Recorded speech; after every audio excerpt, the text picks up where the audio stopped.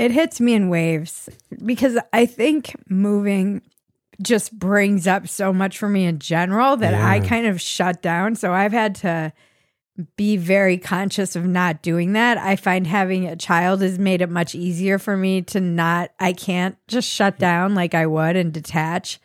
And I'll find myself being so excited and then I'll be like crying while I'm packing. I'm going to miss my aunt and uncle the most of anything. I wouldn't be the person I am without them. Yeah. They're like my parents. You know, this was like the impossible math equation that we could not figure out.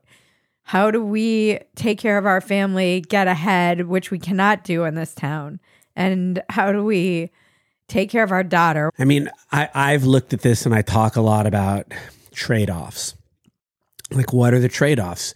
You know, there are some things that are quantifiable: size of the house, cost of living, schools, gas prices, Second Amendment rights. You know, there are a lot of things that we can quantify. Better weather in California versus Texas. But there is that unanswerable question or part of the equation, which is that emotional part. Your aunt and uncle, my mom, my stepfather, my sister all live here.